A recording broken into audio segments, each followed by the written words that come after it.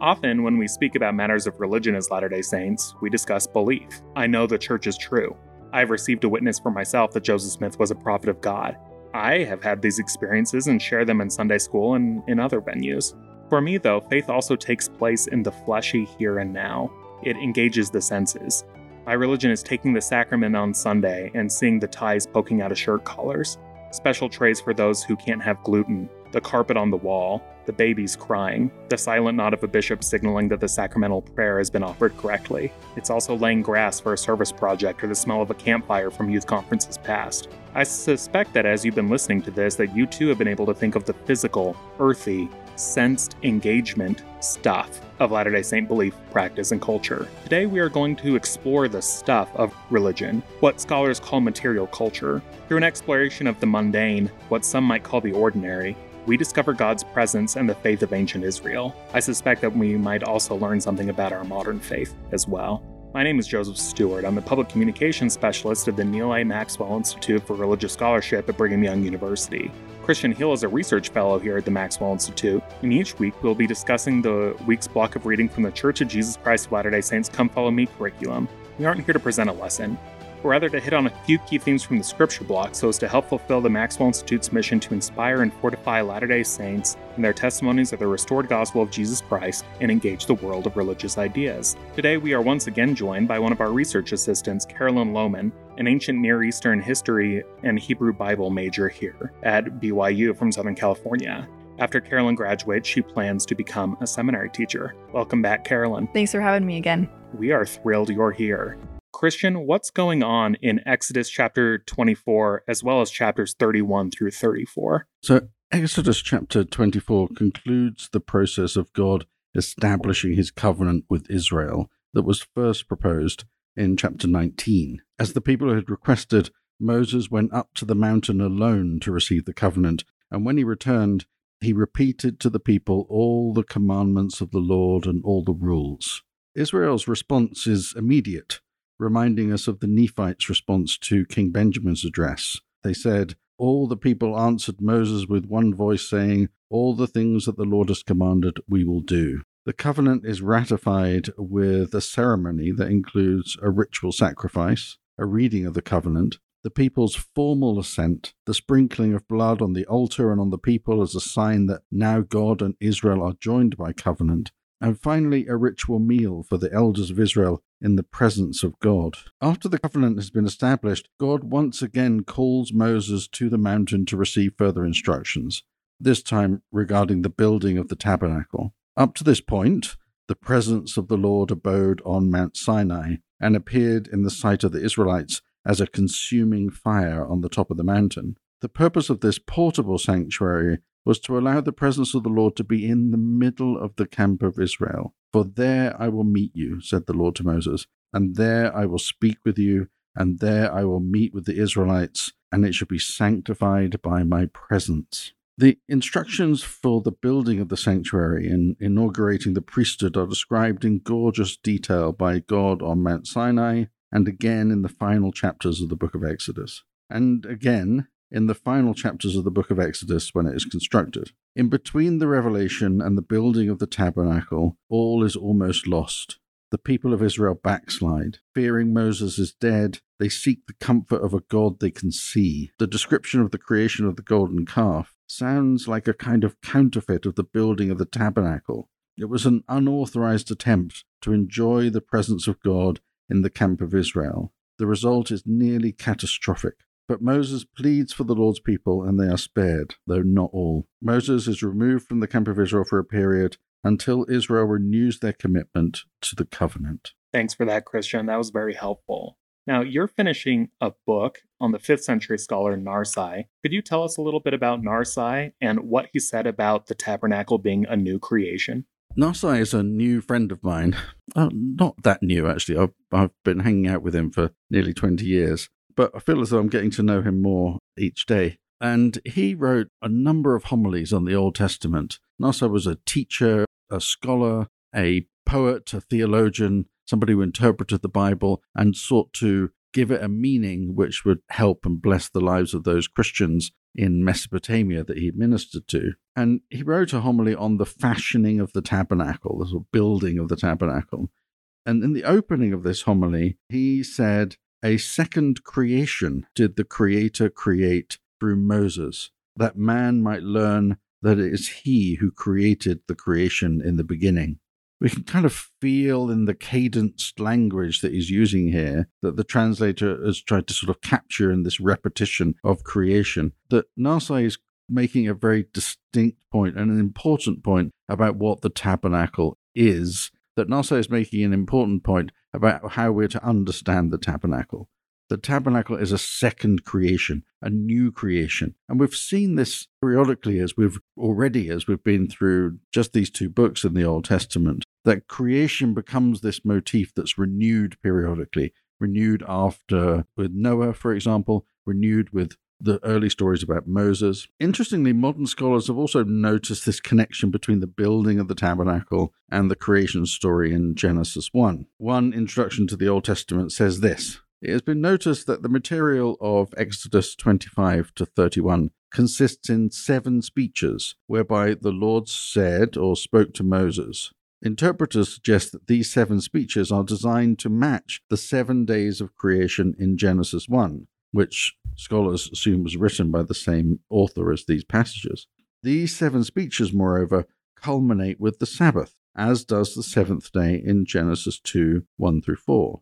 As a consequence, it's plausible that amidst the immense disorder of history, the priestly tradition imagined an alternative, well-ordered creation that is experienced in worship." That's the end of this quotation from Walter Brueggemann and Todd Linnefeld's introduction to the Old Testament. There's lots of interesting things to unpack between Nasai and his modern contemporaries. Notice, for example, how in both, the Lord speaks creation into existence, and how this second creation, the tabernacle, is brought into existence through the ingenuity of these master builders. These craftsmen were endowed with a divine spirit of skill, ability, and knowledge in every kind of craft, and with the skill to do any work of the carver, the designer, the embroiderer.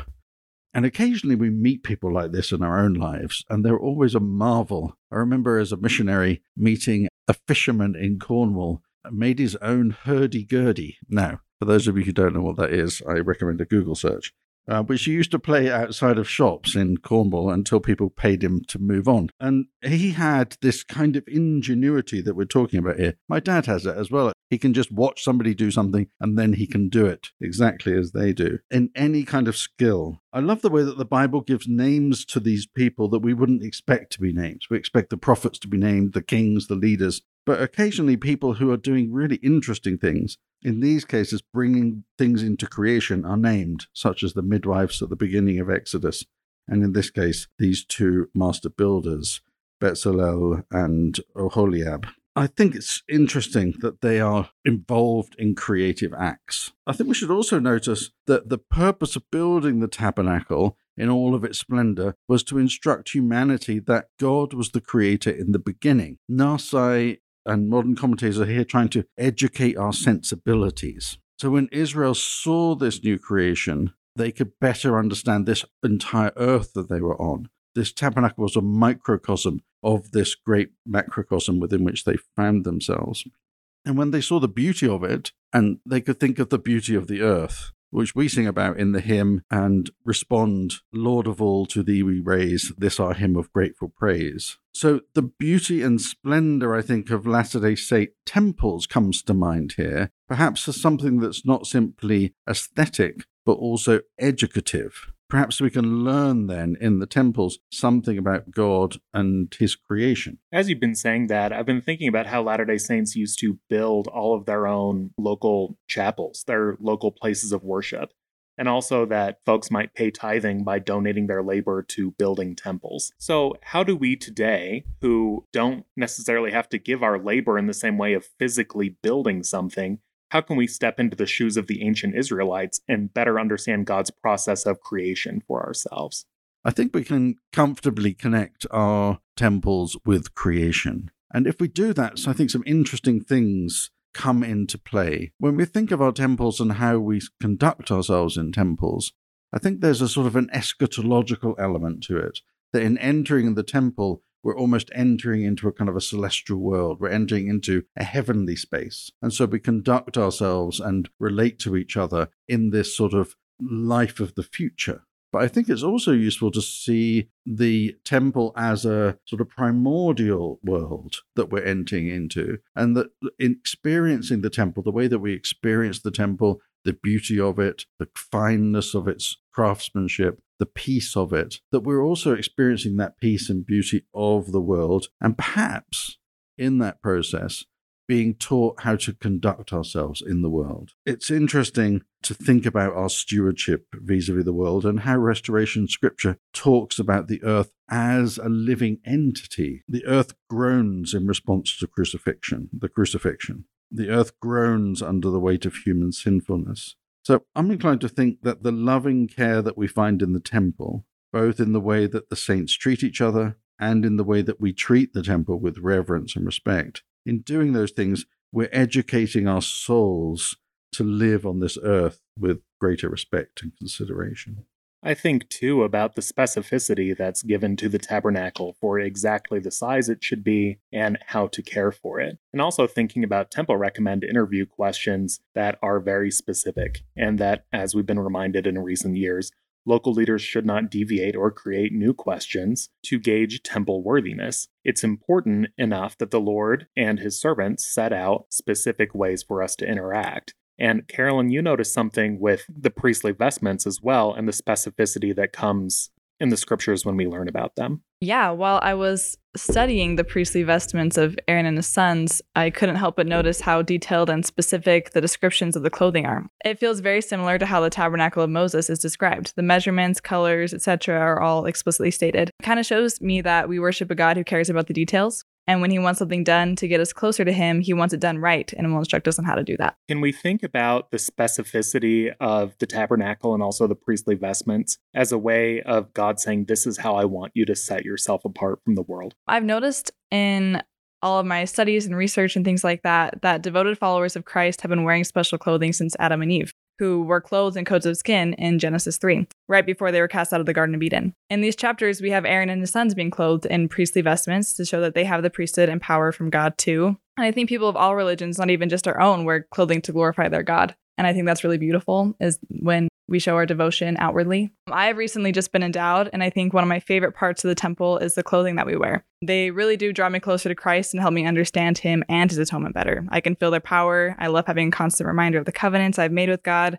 That's powerful, and I don't take that lightly. Even though the clothing we wear in our temples and the clothing specifically outlined in these chapters in Exodus are different in many ways, they're similar in purpose. We have a Hebrew professor here who's one of my favorite professors. I'm learning from him Hebrew right now. Dr. Donald Perry has a book titled 175 Temple Symbols and Their Meanings. In it, he says, sacred priestly vestments point directly to Jesus Christ and his atonement. All things testify of Christ, and the sacred vestments are no exception, containing Christ-centered types and symbols. I think that is relevant to Old Testament vestments and also modern and everything in between.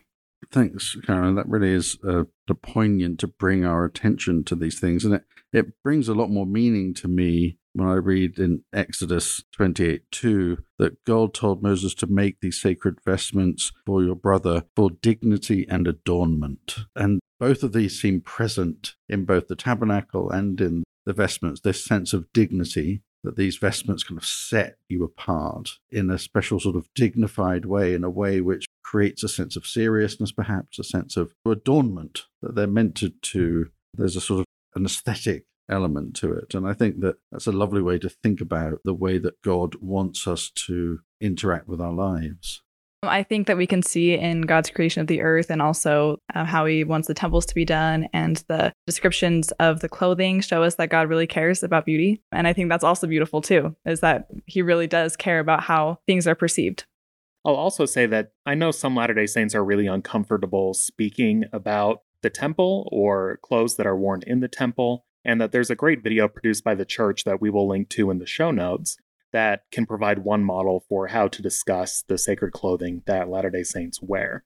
As you've been speaking, I've been thinking about the ways that when I am close to a temple, that I often feel God's presence. It's also something that as I have brought scholars to Salt Lake City or been their tour guide, in going to the temple, they recognize that there is something set apart about the temple. Now, they aren't having a sort of conversion experience, but they are nevertheless understanding how Latter-day Saints value the temple in the temples in which they worship. And thinking about how when I have lived further away from the temple, somewhat counterintuitively, it seems to have meant a lot more to me. When I was living in Central Virginia, it suddenly seemed a lot more pressing to go to the temple when I had to drive 3 hours to get there, rather than now when I live in Utah County, where within 3 hours I could attend any one of a dozen temples. And thinking about how presence and absence works. How do you think that the presence or absence of God's Spirit dwelling in the tabernacle could be thought about today as we read Exodus? I think this theme of presence is definitely key to understanding these chapters in Exodus and key to understanding why the tabernacle plays such a significant part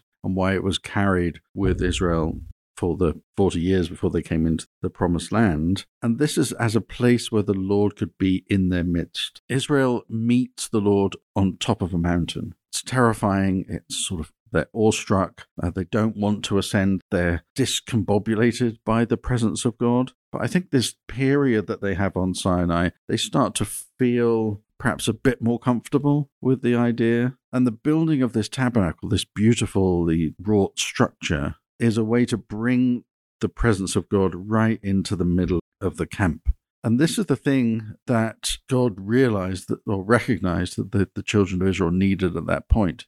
Interestingly, just at the moment that God is revealing to Moses the means by which he can be in their presence, the people feel the longing for God's presence, but respond to that longing with a counterfeit presence, with an idol. And I think so often we can feel deeply this longing for the presence of God in our lives and look for other ways to satisfy that desire, that need for presence, that need for a sense of awesomeness, that need for a sense of the grandeur and the saving power of God. And so the tabernacle represents this means by which the presence is brought in to the camp of Israel. As an introduction to the Bible puts it in terms of the kind of theological significance of the tabernacle, says the following: what matters most for theological interpretation is the provision for presence. For the term tabernacle, mishkan, is derived from the Hebrew root shakan, which means to sojourn, to abide provisionally. Thus, the word tabernacle bespeaks a provisionally abiding presence. The presence is particularly signified by the reality of glory, a characteristic way of speaking about the Lord's palpable, powerful presence. So these linguistic connections here, this between the tabernacle and the presence of the Lord, are creating this sense and reminding us and teaching us that to seek the presence and to have the presence of the Lord is one of our objectives here. I think, too, about the tabernacle not being a permanent structure. This is something Latter-day Saints can recognize in the building of the tabernacle in preparation for building of the Salt Lake City Temple, as well as tabernacles to be meeting spaces. And while they were permanent buildings in early Utah and still are, they weren't meant to be permanent ways of accessing the divine in the same way that temples are and were. What do you think that this suggests about the permanence of being able to access God's Spirit? Because to me, it seems that there's a little bit of a back and forth that ancient Israelites are understanding that just because they have access, they can see